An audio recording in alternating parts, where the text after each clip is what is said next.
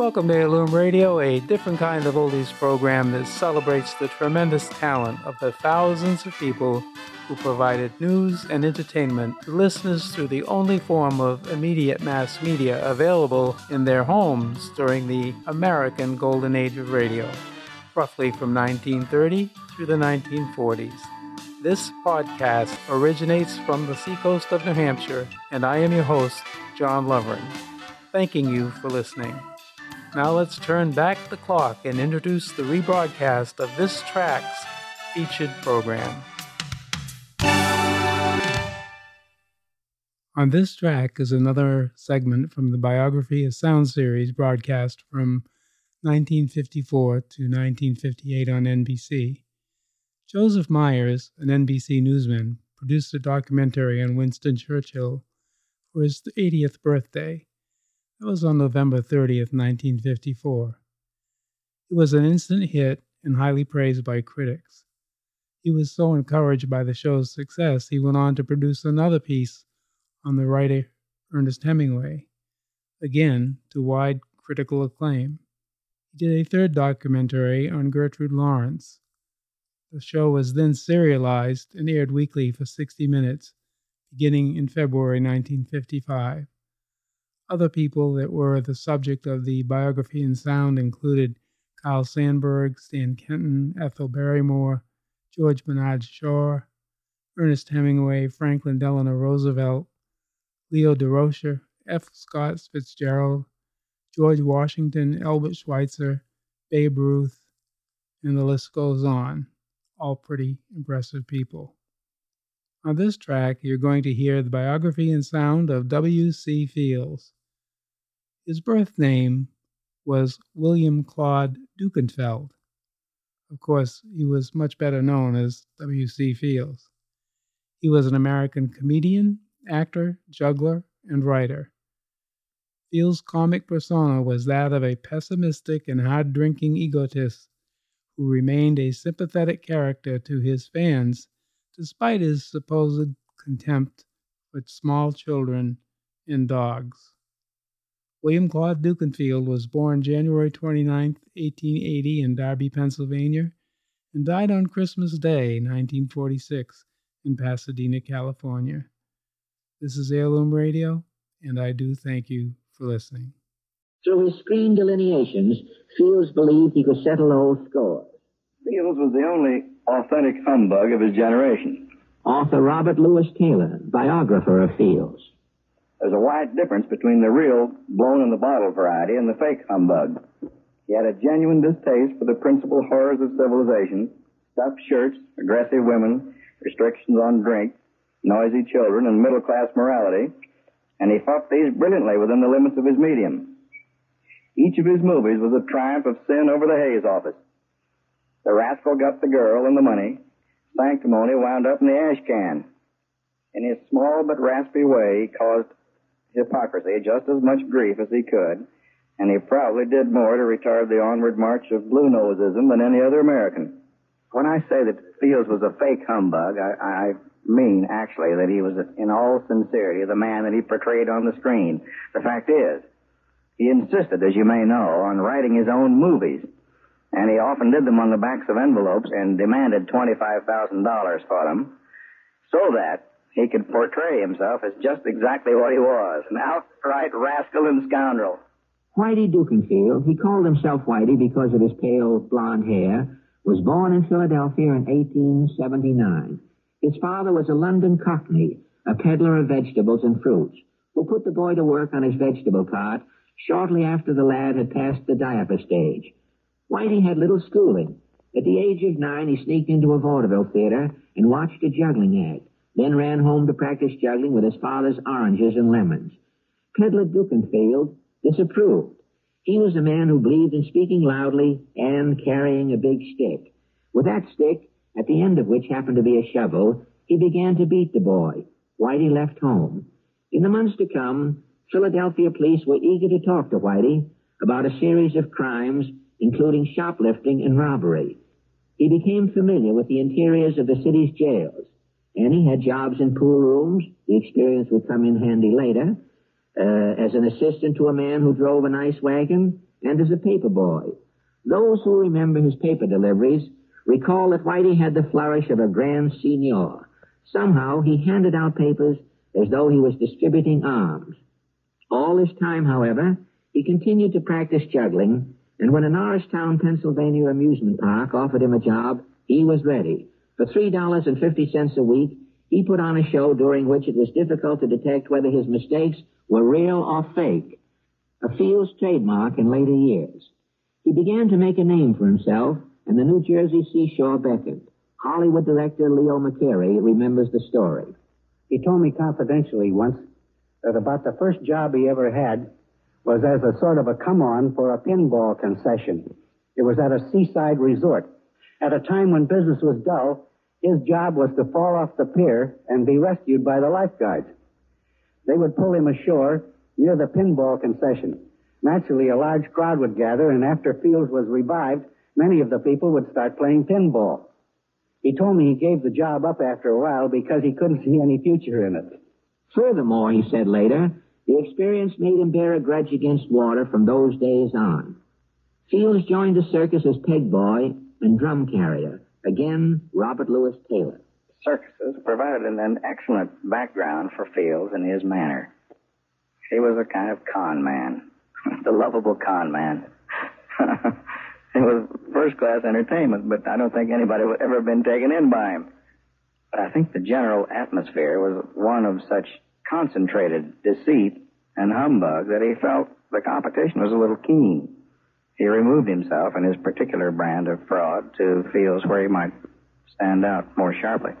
Whitey went to work as a snow shoveler for the city of New York at 20 cents an hour, as juggler in a flea circus on 14th Street, and as a member of Fulton's and Irwin's burlesque shows. His days of poverty and hunger were at an end, but the memories of those days were to haunt him for the rest of his life. Years later, when he had about $1 million in cash lying idle in various banks, he told his household with a sigh, "We're scraping the bottom of the barrel." As he lived there in his home in Beverly Hills, he had the continuous feeling that interlopers were about to descend on him. He patrolled the grounds. He even hired a detective to patrol the grounds. Now, it might be possible that he thought they were coming in to rob him because, as a customary thing, he kept around $200,000 in cash on the premises and quite often had it in the pocket of his bathrobe. Fields had a deep distrust of banks because he had lost a small sum in the collapse of a bank during the Depression.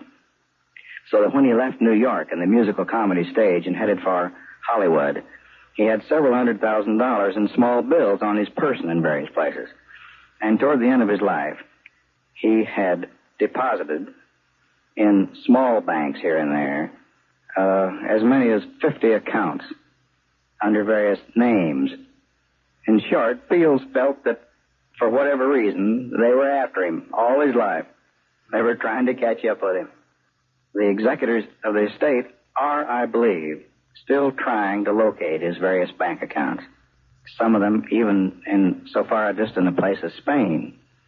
He would deposit these under outlandish names, under the impression that nobody would catch up with him and make away with his funds. He died leaving, I think, $900,000.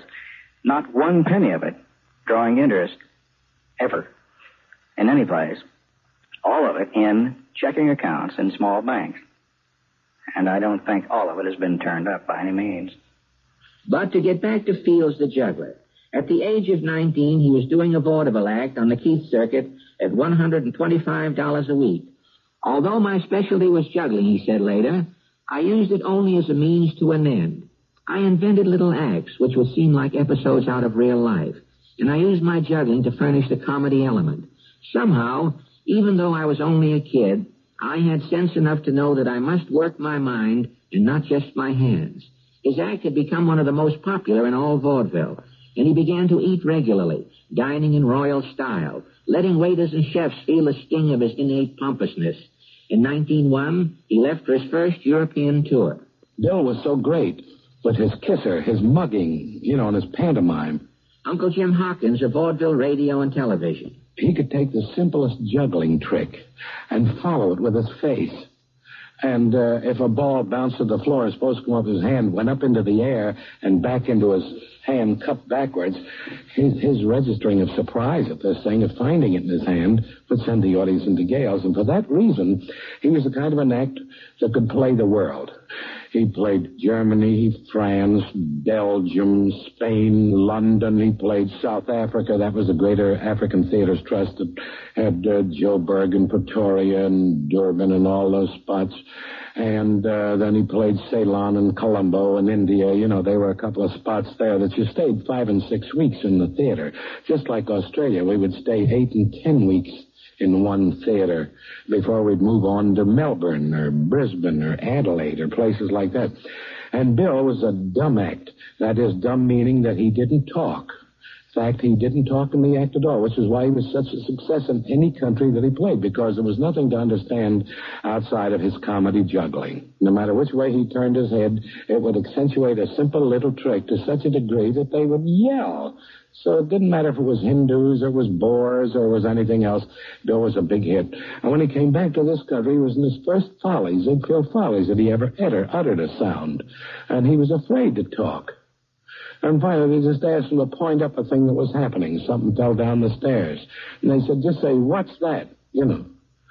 And he said, what's that? And he was so astounded at what came out of him that he just stood there and registered this thing. And, of course, his mugging on the thing had people in gales. So from that little start, he went into other little bits of conversation. Not too much, but anything he said from then on was very, very funny. The tours gave him more and more confidence. In London, he played for Edward VII. And in Paris, he appeared on the same bill with a young song and dance man. I met W.C. Fields in 1908. Maurice Chevalier. 1908 in Paris, in a big music hall called Folies Bergère. Yes. At that time, the Folies Bergère were doing a very first-class, big-time variety show, you see. And I was on the bill myself as a star comedian. I was a very young man because I was 20 years old. And on the same bill with me was W.C. Fields, you know. And Fields was just doing his act in front of me. And he was doing a silent juggler act. You see, he didn't talk at all at that time.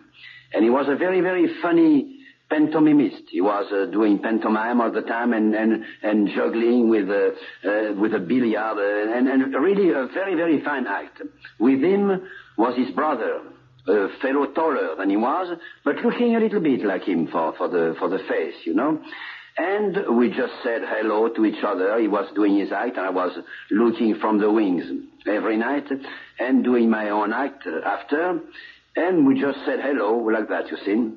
And a long time after, 20 years after, when I arrived in New York, I saw that W.C. Fields was on a bill. He was playing in a revue. But at that time, he had become a talking comedian, and he was a very big star. He was a very big success. So I asked the Paramount people to take me to see his show, because I remembered him very, very well, you see. And then after the show, we went round to see him. And I said, Mr. Fields, you won't remember, of course, but I was on a bill with you 20 years ago in Paris at the Folies Bergère. And he said, yes, don't go on. I remember very well because I have followed your career through the professional papers. And I know that you've become what you have become now, you know. And I said, well, with me it's the same, Mr. Fields, because I knew that you had become a great talking comedian after having been just a silent act. And after that, I saw him in Hollywood when I was making pictures with Paramount. He came to Paramount too and made pictures and was a terrific success in pictures because he was really one of the greatest comics of all time. He felt lonely on those long tours around the world, lonely even though surrounded by laughing, happy audiences. A man, as Arthur Taylor points out, whose friends were few. He had a few wonderful friends, such as Gene Fowler, John Barrymore and his brother Lionel, John Decker, the artist, and a few of that sort, Guy Kibbe, for example. Those men understood each other and went to such functions as men of that kind might like, prize fights and parties where the formalities were dispensed with. Otherwise, I think Fields had no friends at all. his basic fear of people prevented his having a lot of friends. He had a real distrust of people, and it would take a period of years, I suggest, before anybody would appear to Fields as a wholly reliable person. One of Fields' principal distrusts was that of the movie industry as a whole. He felt that it was based on a false morality, that the usual Hollywood story of the heroine triumphing over all was false and spurious, and every attempt he made to produce one of his movies, of his special kinds, was a direct affront to the Hayes office and to the morality that he disliked. In 1900, Fields married a Miss Harriet Hughes of New York City. But if any marriage was ill-fated, it was Fields. There was a difference of religion between them. But more important, Fields couldn't adapt.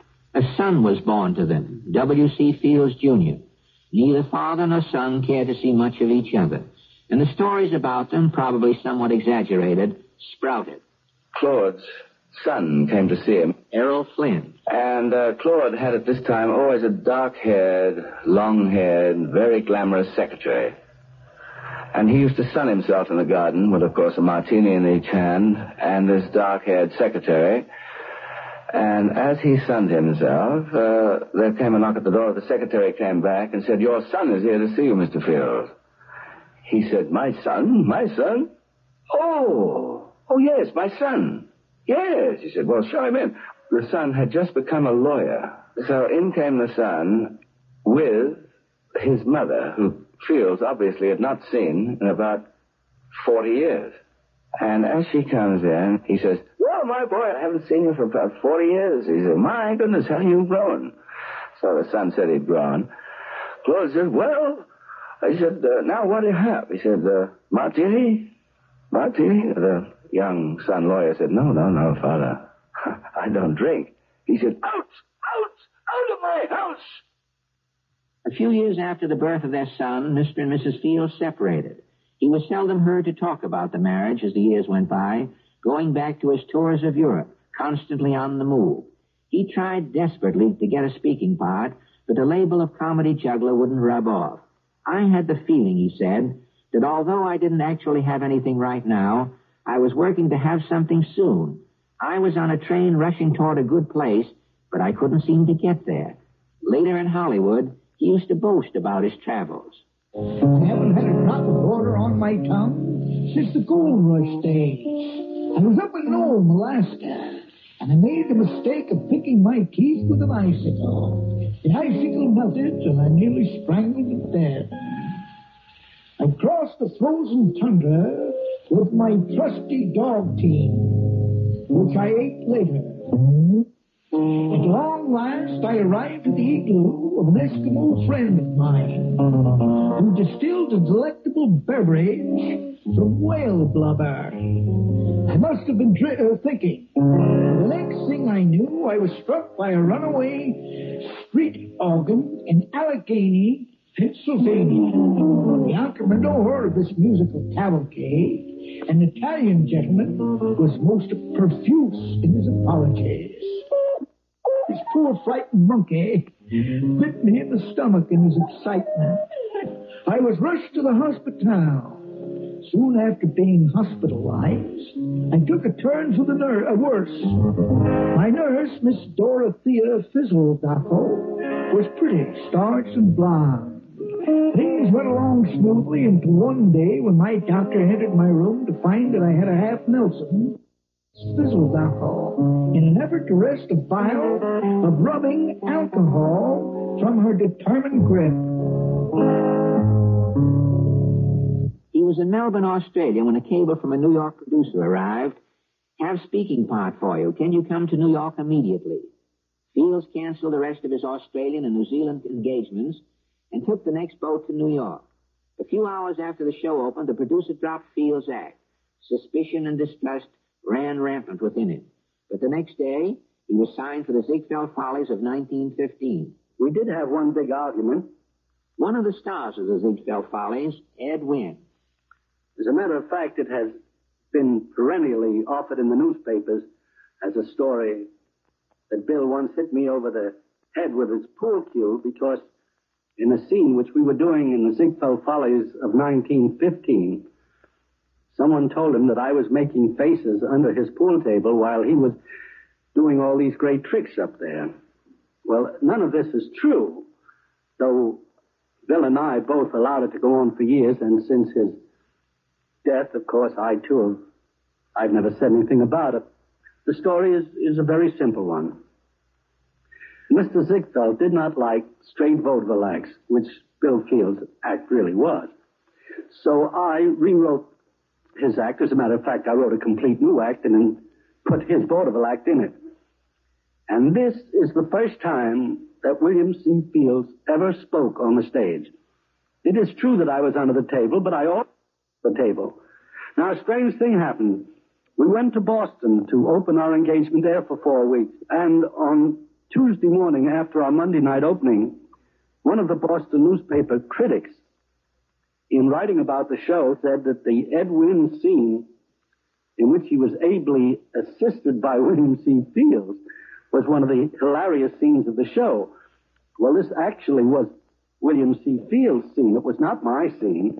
And Bill got very angry and wanted to smash me in the nose. That night, I didn't know what it was about because I never read criticisms in newspapers until after we left the town. Bill Fields was so angry at me because he thought that I actually did something that I had not been doing in the 16 prior weeks to our Boston engagement. Of course, this wasn't true, but I couldn't convince Bill, and he was really angry at me. He never hit me with a pool cue. We allowed that to remain as a good story to be published once a year about both of us. Flo Ziegfeld didn't like comedians. To him, the main feature of his shows was an army of pretty girls. Fields, on the other hand, considered girls as a backdrop to his act. The two men rarely saw eye to eye, and they constantly argued about money. Nevertheless, Fields stayed in the Follies for 7 years. Everyone along Broadway knew Shorty. Mrs. Eddie Dowling, the former Ray Dooley, who worked with him in the Follies.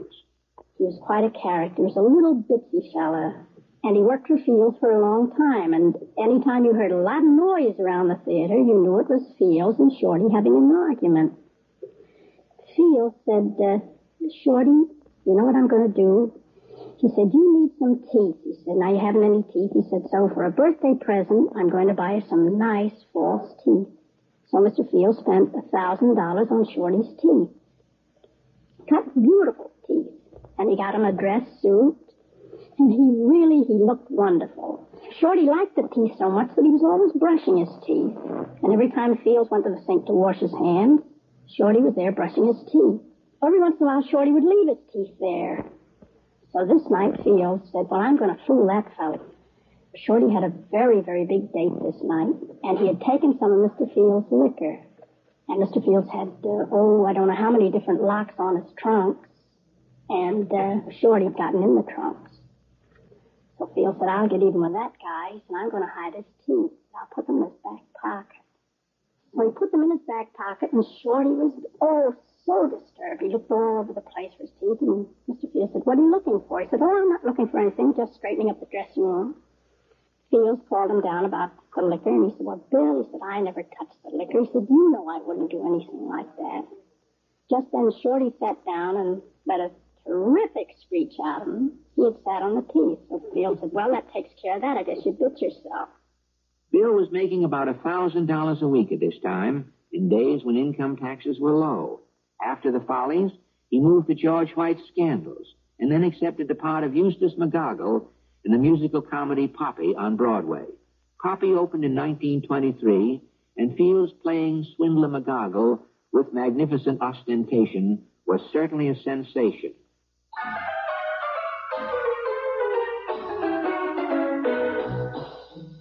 Bill Fields had made his debut in motion pictures in 1925, appearing in D.W. Griffith's silent version of Poppy.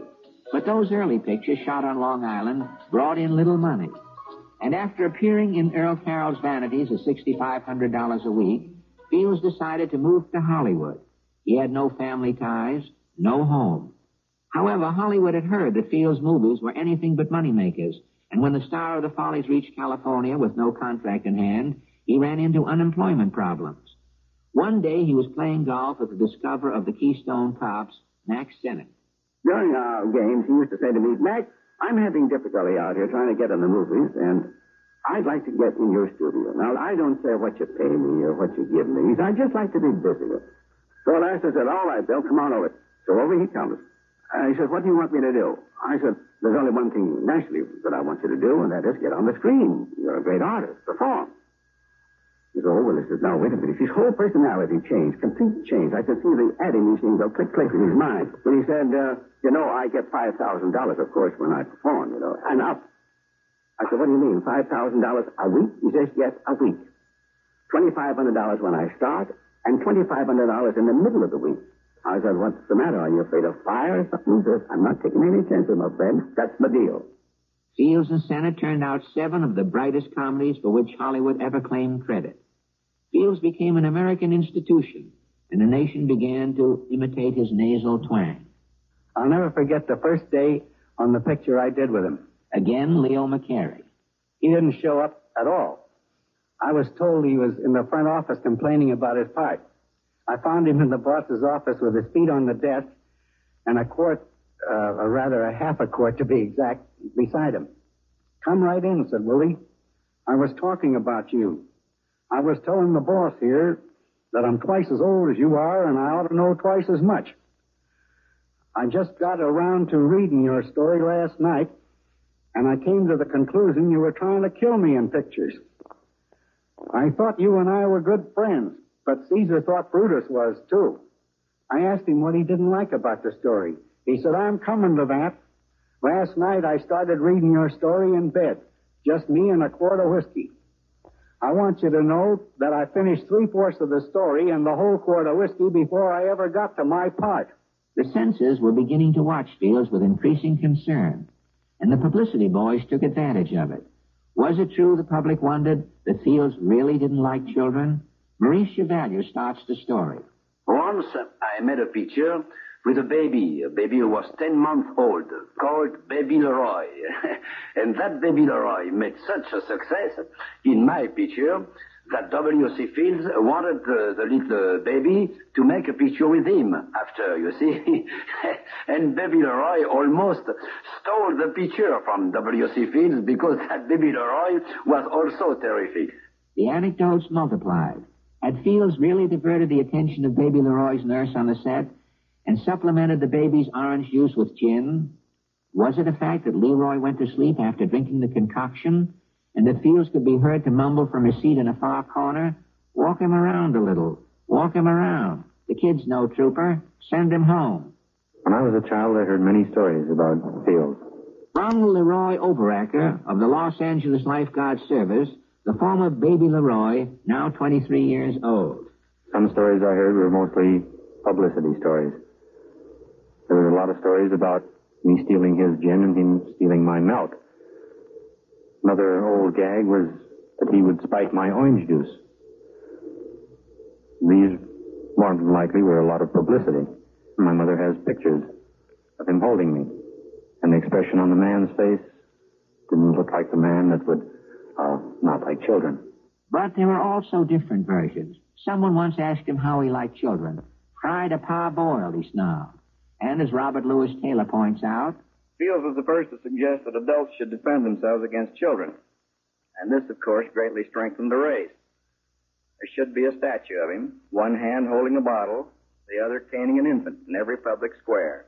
They say Fields thought Baby Leroy was out to wreck his career. To him, scene stealing was a serious business, and Hollywood and television producer Lester Cowan recalls what action he'd take. I remember when he co-starred with Edgar Bergen. We came to one particular routine in the picture that we had planned for weeks and weeks and weeks. But he took one look at Charlie McCarthy with a little black wig, and we sensed that Charlie was going to steal the scene. Well, we did the scene, but Fields did the scene in such a manner that we had to throw it away. At the end of the picture, they were running neck and neck. And we came to the last scene, and it was almost a case of this being the last round. Whoever took that round would take the picture. Bill brought in a scene that he'd written overnight, and he started to read it to me. So he said, well, Bergen and I enter. Then he goes on and reads pages and pages about things that Fields does. I'll never forget, I turned to him and I said, Bill, where is Bergen during this scene? And he paused and he says, well, He's there all the time. He's there all the time. I just don't notice him. And then there was the ticklish matter of top billing. He'd have no superiors in that department. Well, almost none. Lester Cowan remembers My Little Chickadee. The contracts were signed, and we'd been working on the script for months, but the billing clause had never been agreed upon. Miss West had never previously shared billing with anyone. She was always a star who had her name either alone or at least first. The same had applied to Fields. And I was biding my time and waiting for the right opportunity to try to get this matter settled because it had to be settled. Finally, I brought it up with Miss West one day in conversation. I said, May, what are we going to do about the billing? She said, well, you talk to Bill. He's a wonderful gentleman, and I think as a courtesy to me as a lady, he should let my name come first. Well, I went down to Pasadena where Fields was resting. The picture hadn't started yet. And this particular day, he was feeling fairly low. I finally brought the question of billing, and I said, May says that you're a gentleman, and you ought to let her name come first. And he leaned back with half-closed eyes. He says, tell Miss West, he says, they never say Mrs. and Mr. They always say Mr. and Mrs. I reported that back to Miss West, and she said, well, I'll have to try a new tack. And I must say this, that she tried several new tacks, and Miss West finally won. I think she's the only professional person who, to my experience, ever succeeded in outmaneuvering Mr. Fields. If the issue of top billing was important to him, so was the borrowing of jokes. Once more, Leo McCary. One day while I was making this picture with Willie, he came up with a remark that I thought was very funny. He said, everything I like in life is either illegal, immoral, or fattening. Sometime later, I was making a picture with Irene Dunn and Charles Boyer, and I thought it would be very effective if Irene were to tell the joke to Boyer. We all knew that Willie was full of larceny and couldn't be trusted, so I got him to sign an agreement that he would convey to me all his right, title, and interest to the joke. The price he asked was quite reasonable, a case of bonded whiskey. Then, feeling perfectly safe, I had Miss Dunn speak the line. When the picture came out, it was quite successful. But the critics panned the life out of me for one thing. Why did I steal Alexander Walcott's line, everything I like in life is either illegal, immoral, or fattening? I got very angry, and I called Willie on the phone. I thought you told me that joke was yours, I shouted at him. He said, all I assigned to you was any right, title, and interest I had in the joke. As it turned out, my rights were nil. So you bought nothing. When you get to be my age, my little chickadee, you'll be much brighter, I hope. Fields liked spacious houses, but he never owned one. Instead, he rented places. In Encino, he lived in a house surrounded by 7 acres, tennis courts, and a big tile pool. He never used the pool, but played tennis for hours at a time, holding the racket in one hand and a martini in the other, probably serving the olive. But the game in which he excelled was ping pong. Composer and lyricist Anne Ronell, Mrs. Lester Cowan. He was a terrific ping pong artist. And one night after a radio program in Hollywood, I remember that he took us to dinner at Chasen's afterwards. You know, we used to have a table with all his boon companions at Chasen's restaurant. And outside on the terrace was a couple of ping pong tables. So Bill allowed me to play ping pong with him that night. I used to stand by, you know, just dying to play with him. Didn't think I was good enough. And this particular evening, he was feeling very high indeed and very happy. And he played a terrific game. It was in the fog. I couldn't see a thing. It was so foggy. But he beat everybody around. And then there was golf, which he enjoyed, playing in a rather unorthodox fashion. We always used to call him Claude, a name he detested. Again, Errol Flynn. I remember playing golf with Claude before he got arthritis. And we were out in the golf course. And Claude got furious because he got down in the gully. I heard him smacking this ball around. And so when he came out, I said, Claude, how many was that? I said, I heard you take 3. He said, no, I took 2. I said, now, wait a minute, Claude. I know very well you took 6 to get out of there. He said, that was the echo, my boy. In 1940, he leased a big house on a high hill in the center of Hollywood. There in the living room stood a pool table, a ping-pong table, and a small bowling alley. Robert Louis Taylor went to see him. I went out to his home, which was next door to that of Cecil B. DeMille.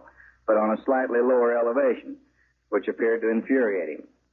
For reasons obscure to me, he kept watch on DeMille with a high-powered telescope, possibly on the theory that it was a Japanese spy.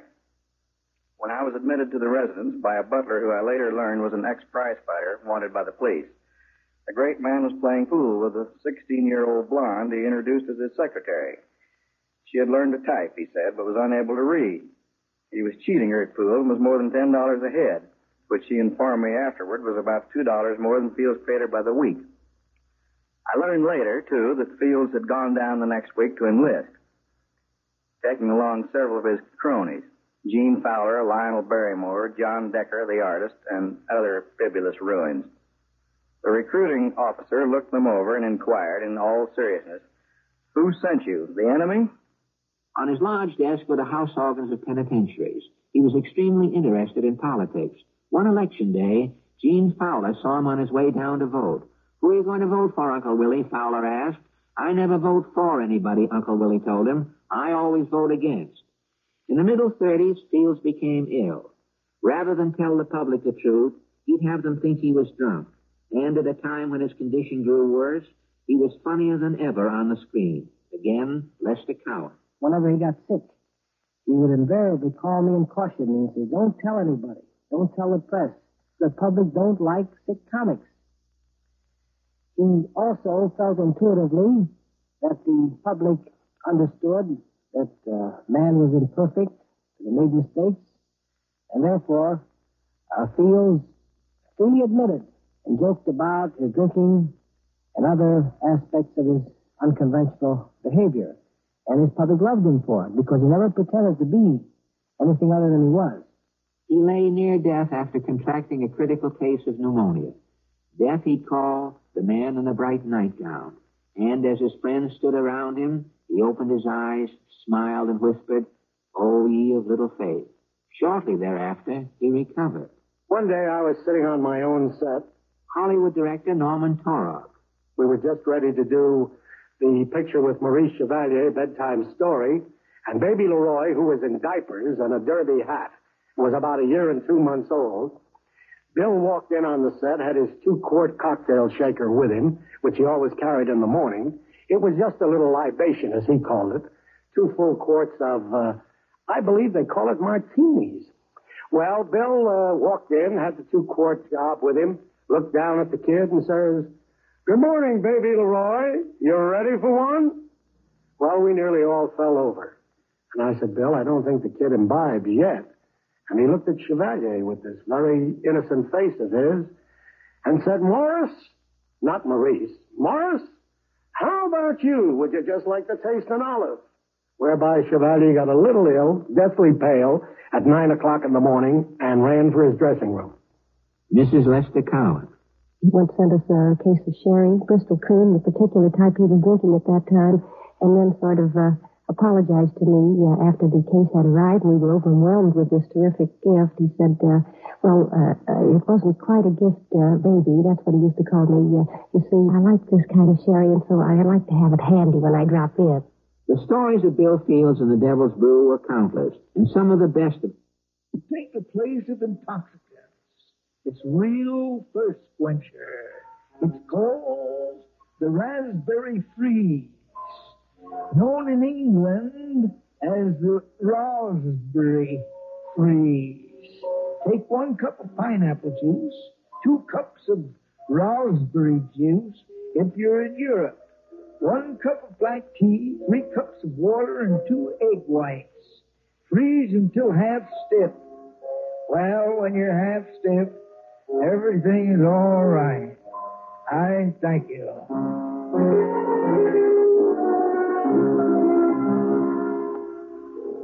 He had been a star in vaudeville in Hollywood, and now he was set to try a new medium.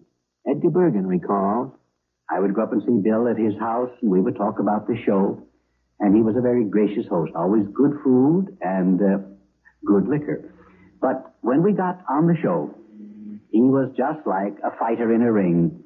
He admired anybody who could give him a good fight, and no holes were barred. And we spent most of our times dirtying up the script. That is, writing in or ad-libbing little toppers that the other one wasn't prepared for.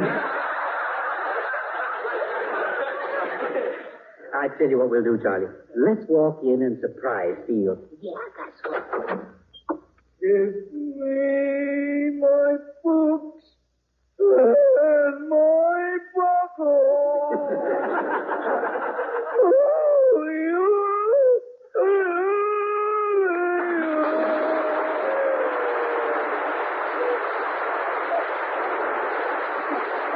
Hello, Bill. Hiya, Mr. Fields. Fine thing. A man can't even sit in his own boudoir without being accosted by beggars. Yeah. Bill, it's your old friends, Edgar and Charlie. Well, so it is. Come in. Yes. It's good to see you. Oh, thank you. Well, Charles, I hear you got married and raised yourself a cord of children. I fear that isn't quite true, sir. You fear it isn't quite true, sir. You fear anything I hate is a polite kid. It's good to see you, Bill. Two things improve with age. Old friends and old wine. Don't mind if I do. Bill, I was going to bring you a basket of fruit, but I decided to ask you first what you like best and then have it sent out. Oh, I like brandied peaches. Brandy peaches, yes. They're very nourishing. Mm-hmm. Squeeze the peaches and save the juice. Bergen, McCarthy, and Fields on the subject of birds. You know, I've always been very fond of our feathered friends. Yes. Large or small, tame or wild. Blonde or brunette, yes. Bill, you have quite a collection, haven't you? Yes, I have, Edgar. I always have a very rare Australian duck-billed platypus. How small is this bird? Do you have to have glasses to see it? Yeah, it's about 3 or 4.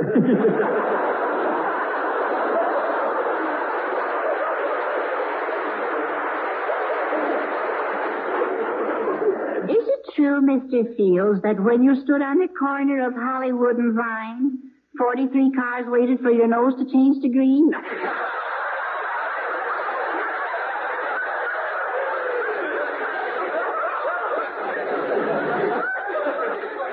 Now, you woodpecker's lunch.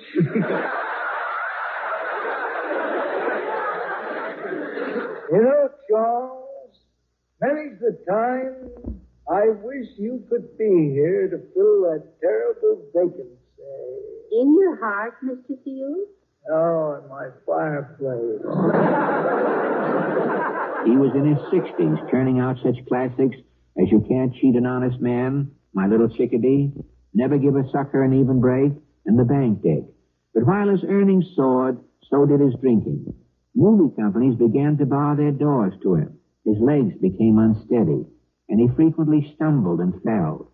Again, Robert Louis Taylor. In his last years, Fields was, of course, thoroughly miserable. He had become sensitized, physically sensitized by his ailments,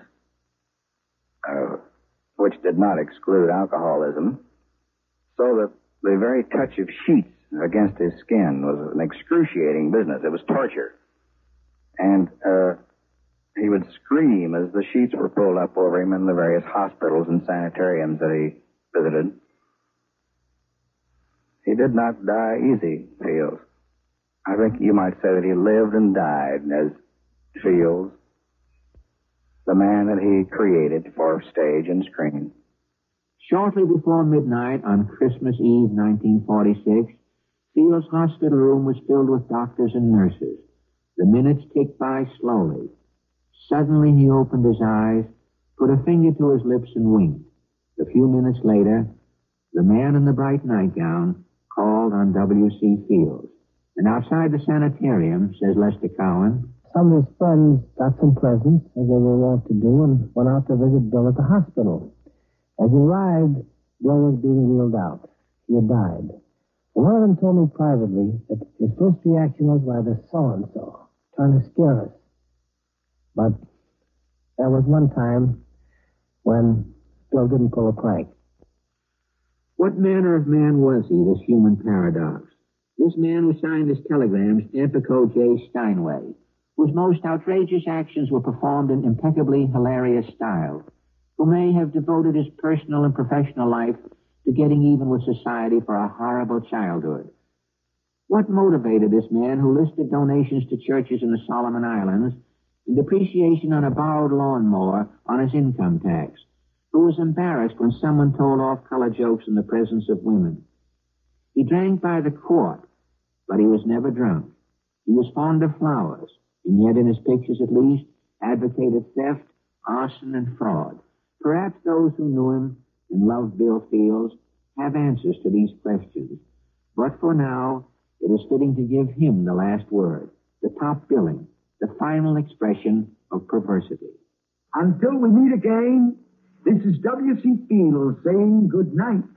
And I do mean night. Listen.